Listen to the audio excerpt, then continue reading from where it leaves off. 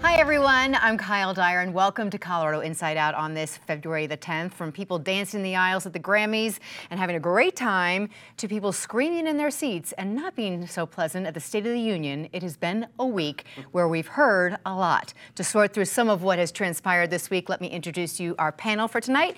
Patty Calhoun, founder and editor of Westword, as well as Eric Sonderman, columnist for Colorado Politics and the Denver and Colorado Springs Gazettes, and George Brockler, former DA for the 18th Judicial District and current host of his own talk show on 710 KNUS, and also Denver criminal defense and civil rights attorney Tyrone Glover. So great to have all four of you with us today. In an era of divided government, President Joe Biden delivered his State of the Union address this week, and our Colorado delegation had different takes, of course, on what was said. Patty, it was a boisterous night, that is for sure. It kind of felt like watching British Parliament. I would say more like your average kindergarten. At least they split up the mean girls, Lauren Boebert and Marjorie Taylor Greene. They were not sitting next to each other. They were so bad at last year's State of the Union. But the rest of the crowd wasn't much better this time. The second half was really unpleasant. And you watched Joe Biden come in like the principal to school the bad children and lecture them. And I thought he did a pretty good job. I liked some of the things he was talking about, the job ahead. I liked what he said about capitalism without competition is extortion. I mean, he had some very good lines. I also wish you didn't have to worry about whether or not the president was actually going to make it all the way through the speech, between whether it's his age or, frankly, the fact that he's a stutterer. It's not easy to give a 70-minute speech, and I thought he did a really workmanlike job, considering the audience. I thought it was one of Biden's more effective speeches, but that's coming off of a rather low bar. I thought it was sort of an unabashedly progressive speech in much of its content, which indicates at least where his party is these days and more where this president is. The most noteworthy parts of the speech, well, first of all, Patty mentioned Lauren Boebert, who I think was trying to get into the Guinness Book of World Records for the most tweets sent during a State of the Union address, and then Marjorie Taylor Greene, between the outfit and the heckling or whatever. The key to Joe Biden's success is he knows how to pick his enemies. The only reason Joe Biden is president today is he ran against Donald Trump, and the country did not want Donald Trump, and he was the other guy standing. And if you have enemies such as Marjorie Taylor Greene et al. Heckling you from the floor of the House, that is political gold, and Biden played off of it and mined that gold very effectively. So he'll get a little bit of a bump, but I don't think it changes all of the fundamental dynamics and the fundamental division we have. Mm-hmm. Two of our Colorado congressional members brought people from our state who have been victims of gun violence. Ellen Mahoney, who lost her husband in the King Soopers shooting in 2021, and Richard Fierro, who was the hero who stopped the Club Q shooter earlier this fall. George, with them in attendance, President Biden said, let's ban assault weapons now, something that we're also hearing from some Democrats here in Colorado. I think it's broader than that in Colorado. The legislation that they're talking about is much broader than assault weapons. It applies to many other semi-automatic weapons. I think it was something that the president knew would play well, given everything that's in the media and these high-profile cases. But I also think that the evidence that's out there, and I'm talking about National Institute of Justice studies, RAND studies that took place after President Biden's claimed 10-year period of an assault weapons ban, are admittedly mixed. They cannot say that there's conclusive evidence one way or another that any such ban has produced any safer period of time, either before or after the ban. So is it a conversation worth having? Absolutely, it's worth having. But I think too often we think that the quick fix is just, well, we'll just take away the implement of death rather than try to figure out the other two things, which are how do we address the evil part of it and how do we continue to protect ourselves? It'll be an interesting conversation to have. I think they'll see far more success under the Gold Dome here than they will out in the White One. Here in Colorado? In D.C., I do. Okay. Also in attendance at the State of the Union were Tyree Nichols' parents.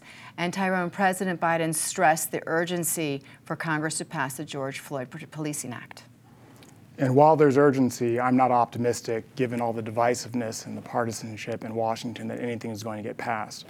But fortunately, here in Colorado, 3 years earlier, we did pass the Enhanced Law Enforcement Integrity Act. And so we have, I think, the benefit of knowing how this type of police accountability can play out, and have seen how it's played out here in Colorado.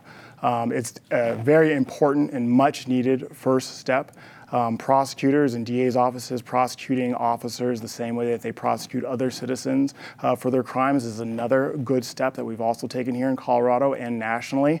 But I think what we've seen is that these accountability measures are not enough. We need a top to bottom review of policing, of peacekeeping. We need to look at training, policies, customs, practices, and really just address the culture overall. So while I appreciate the president's urgency in wanting to get this passed and some of his executive orders and passing some pieces of it as we have done here in Colorado, I think what we know looking back in hindsight is that it's not enough and we need to do more. Okay. Eric, while the president spoke a lot about how some prices were starting to come down on some items, the talk in Colorado continues to be our Xcel bills being so high. Utility bills in Colorado and elsewhere are increasingly problematic. I think for the 5 of us around this panel, we get our utility bill in the mail and we may curse under our breath, but we're all in fortunate positions and we write the check or it comes out of our bank account and we move on with our lives. There are a whole lot of people out there who don't have that ability, don't have that quite that good fortune, and where it is much more than an inconvenience, it is a dire threat. December temperatures were 10 degrees colder in Colorado in 2022 than in December of 2021. So naturally, those bills are going up, but then you have the dual factors, the weather is one of them, and just the pressure on the natural gas market. And you can think what you want about Xcel, but they're also paying these elevated bills to get their supplies. They're not going to eat those costs. They're going to pass them along to consumers. I don't know what the ultimate answer is, but inflation involves pain, and a lot of people are feeling that pain. Big time. And the reason we talk about Xcel so much is because 1.5 million Coloradans have Xcel. There are other municipal organizations and companies that help other areas of our state. George, legally, is there anything here to protect, to help these people who are in the place where, I'm turning the thermostat down really, really low, and is there anything to protect people? Absolutely not. Not. No, there's nothing that they can do. The problem here is that you have this monopoly that takes the form of this public utility, and so we expect the Public Utility Commission to be the gatekeeper for some of these changes. But it's almost like the opposite of Charles Dickens. It's like, may I have some more? And they're like, yeah, of course, you can have as much as you want. I struggle in my memory to remember the last time they were told no. All of this, by the way, takes place in the backdrop of an Xcel Energy that has moved very, very quickly forward towards renewable energy, shutting down coal plants, shutting down other opportunities, and pushing way into wind and solar. And I think that, too, has its own cost. We're subsidizing that. So these extra bills, yes, some of them are inflation. Some of them are scarcity. Some of them are just a move by Xcel to try to transition into some other area of energy production that is far more expensive and less reliable. Doesn't the state legislature, haven't they said, Xcel, you need to be doing these kind of programs too? There's no doubt that they have that certain timetable set in place where I think we're supposed to. I think President Biden said we only get 10 more years with fossil fuels, but I think the legislature said we're all going to go green by Friday, by the time the show airs. And so I think it's in response to that, but they've been very, very aggressive in doing it. And 1 in 4, Tyrone, 1 in 4 Coloradans need help paying these heating bills. And this is just the new reality, or the reality of this sort of what is becoming an increasingly more rapid march towards climate change. 70% of these increases are attributed to natural gas use and the increase in natural gas prices. We're dealing with one of the coldest winters I've ever experienced here in Colorado.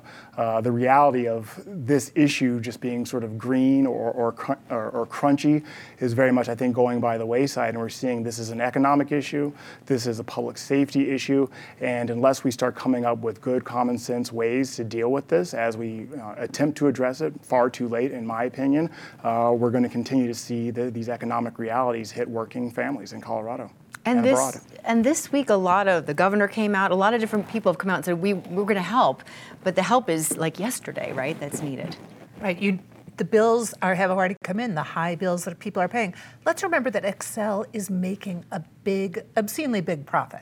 And so it's not just that they have to cover bigger natural gas costs. They still are giving their shareholders a nice balance sheet. So this week we had Governor Polis finally kind of taking a stand. He had an op-ed in the Denver Post this weekend.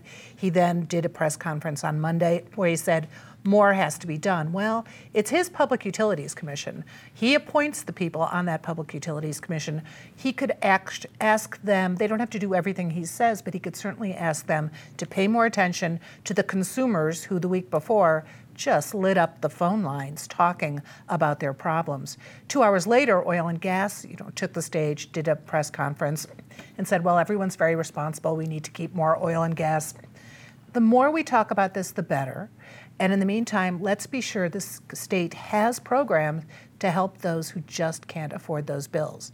I'm going to move into Eric's house because it sounds like he's very toasty over there. I can tell you in an 1890 drafty house, my bill is flying higher than a Chinese spy balloon. Look at that, the spy balloon. Okay, thank you, Patty. Let's talk about the Denver mayoral race, and especially how the Fair Election Fund is coming into play for the very first time in local politics. George, in the last week, your show has received a lot of attention because of an interview you had with the Denver mayoral candidate, Andy Rougeau. Now, one of our panelists last week here on the program mentioned how she heard on your show Rougeau saying that he was the only candidate not receiving matching donations from contributions from the Fair Elections Fund. One of our viewers, Andrew, picked up on that and wrote to us, said, that's not right. Other people have said that too. Yeah. A couple things. Let's celebrate the idea that there are people running for office like Denver mayor who are not your typical politician. I appreciate that, but that is wrought with peril. First off-air, people probably don't know this. Tyrone Glover's announced he's running for mayor too. I'll let him explain that later. But one of the things that leads to is an inarticulation, sometimes an overstatement of facts. Sometimes it's leaving some things out.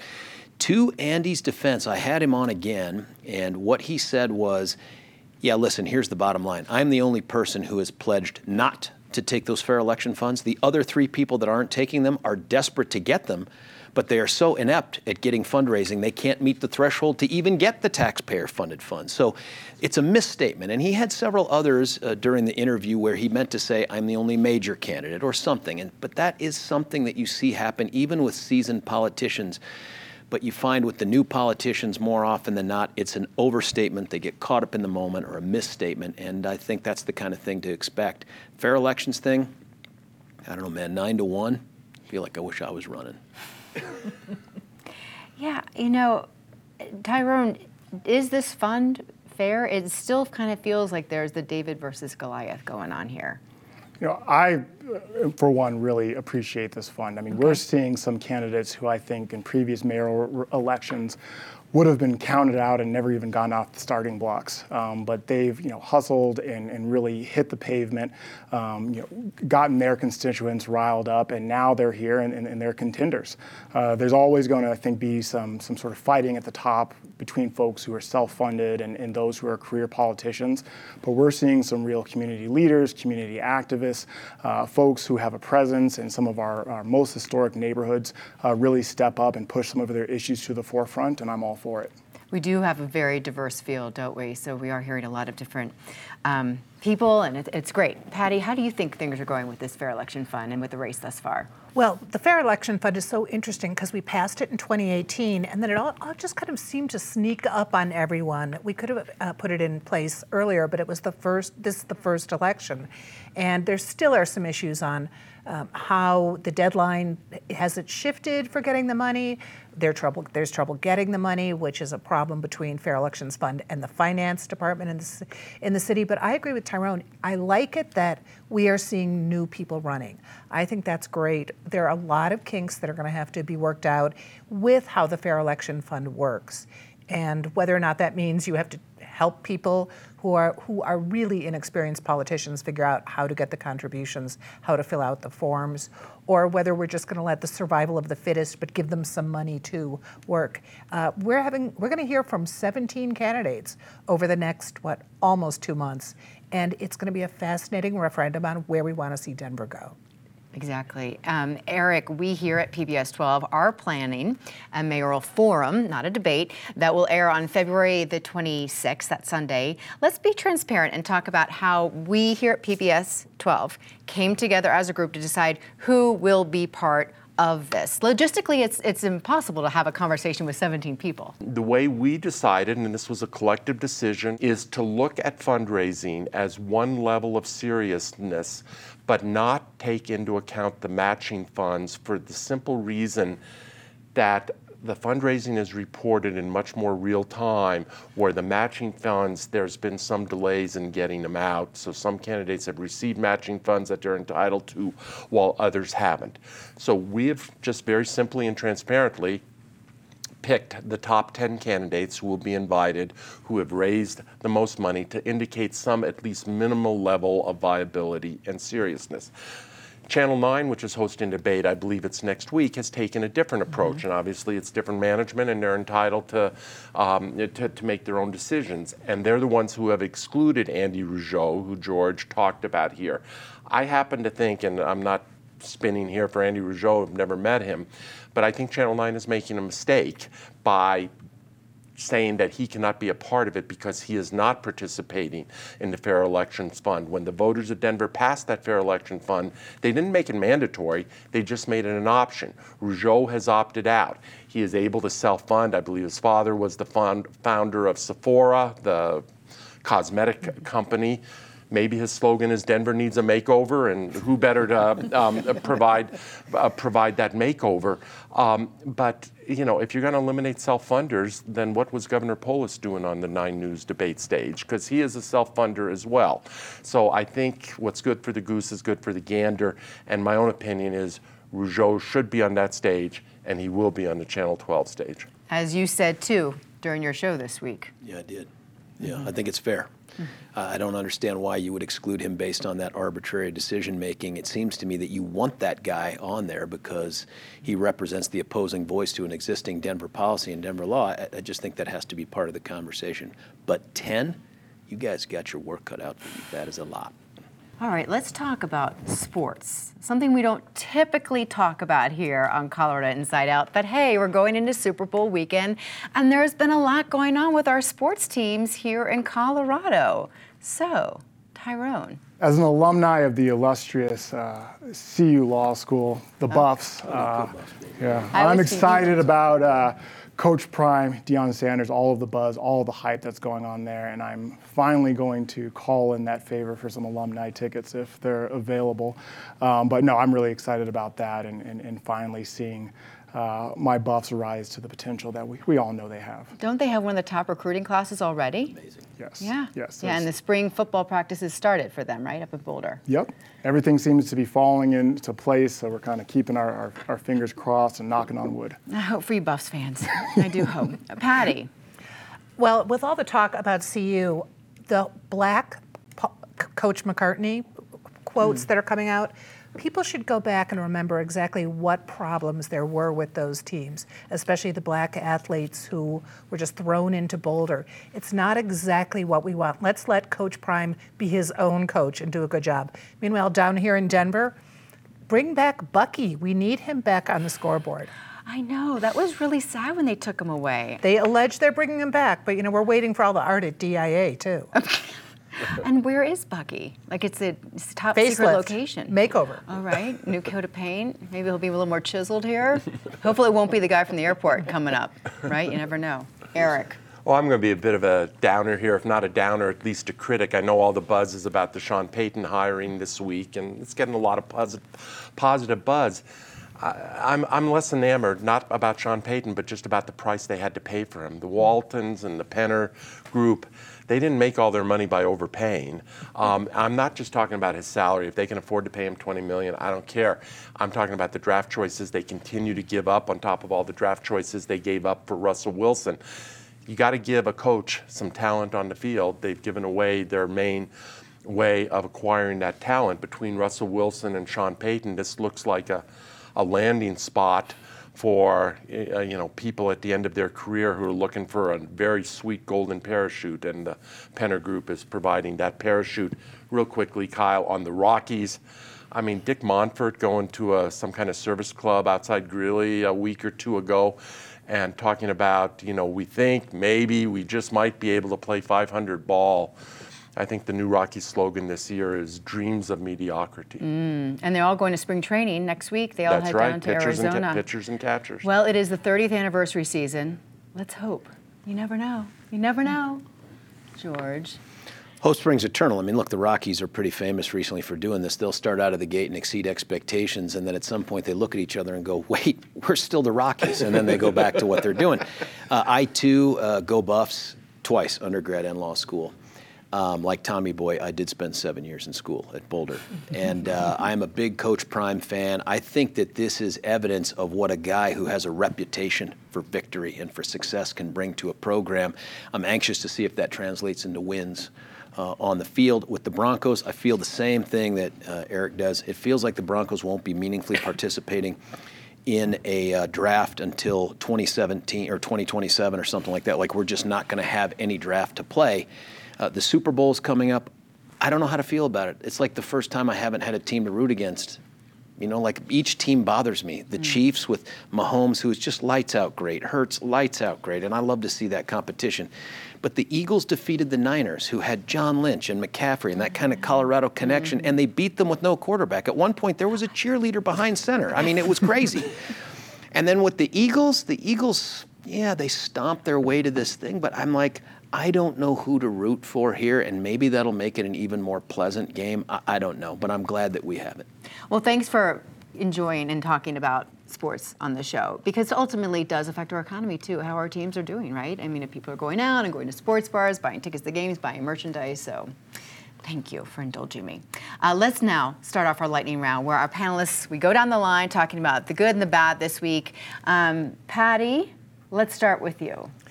Well, there's so much in Denver, but I want to give a moment to the sad tragedy in Turkey, where you have the count just keeps going up, and that is beyond imagining. Certainly we in this country have not had a tragedy like that. I was mentioning before we started the show, there was a picture of a father sitting next to the rubble and holding his daughter's hand. She'd passed away. You just can't leave her. The despair is awful. Eric. Well, what you just said, and it's hard following that. But staying with sports, or at least a connection to sports, Colorado State University basketball game within the last week. They're playing, I believe it's Utah State. Utah State has a guard who is from the Ukraine, so a lot of the CSU Ram fans are heckling this guard with pro-Russia taunts and pro-Russia heckling. I guess Marjorie Taylor Greene was not in the audience, but it had everything else. That was pretty lame. Yeah, George? Just stepping back real quick, had I known Coach Prime was coming, I would have run for regent. Just saying. My negative thing is really the tragic loss of that 12-year-old boy's life, who was part of that stolen car recovery incident that took place in Denver. Anytime you have a 12-year-old who's in a position to lose their life in that kind of a way, there's been a failure, maybe more than one. It's a true tragedy, but the thing that concerns me most is, does this foreshadow a future of people engaging in more self-help in an attempt to recover property and take care of themselves in an environment where they no longer trust the system to do it for them? I hope the answer is no, but I think the answer might be yes. Okay, Tara. And speaking of the system, this week, attention on the way that both local and federal law enforcement is using informants in a way that's very, very concerning. An article about some of the federal informants that came out in the Westward this week, almost inciting and escalating violence during the George Floyd protests. Also, a movie which just hit platforms, is streaming internationally, The Holly, about the use of local law enforcement, use of informants in some of the areas, some of our most historic and important neighborhoods here in Denver. There's now, I think, a national spotlight on just some of the way that this has been used here in Denver, and it's very concerning, and it's something that needs to be looked into. Okay, all right. Let's talk about some of the positive that you saw.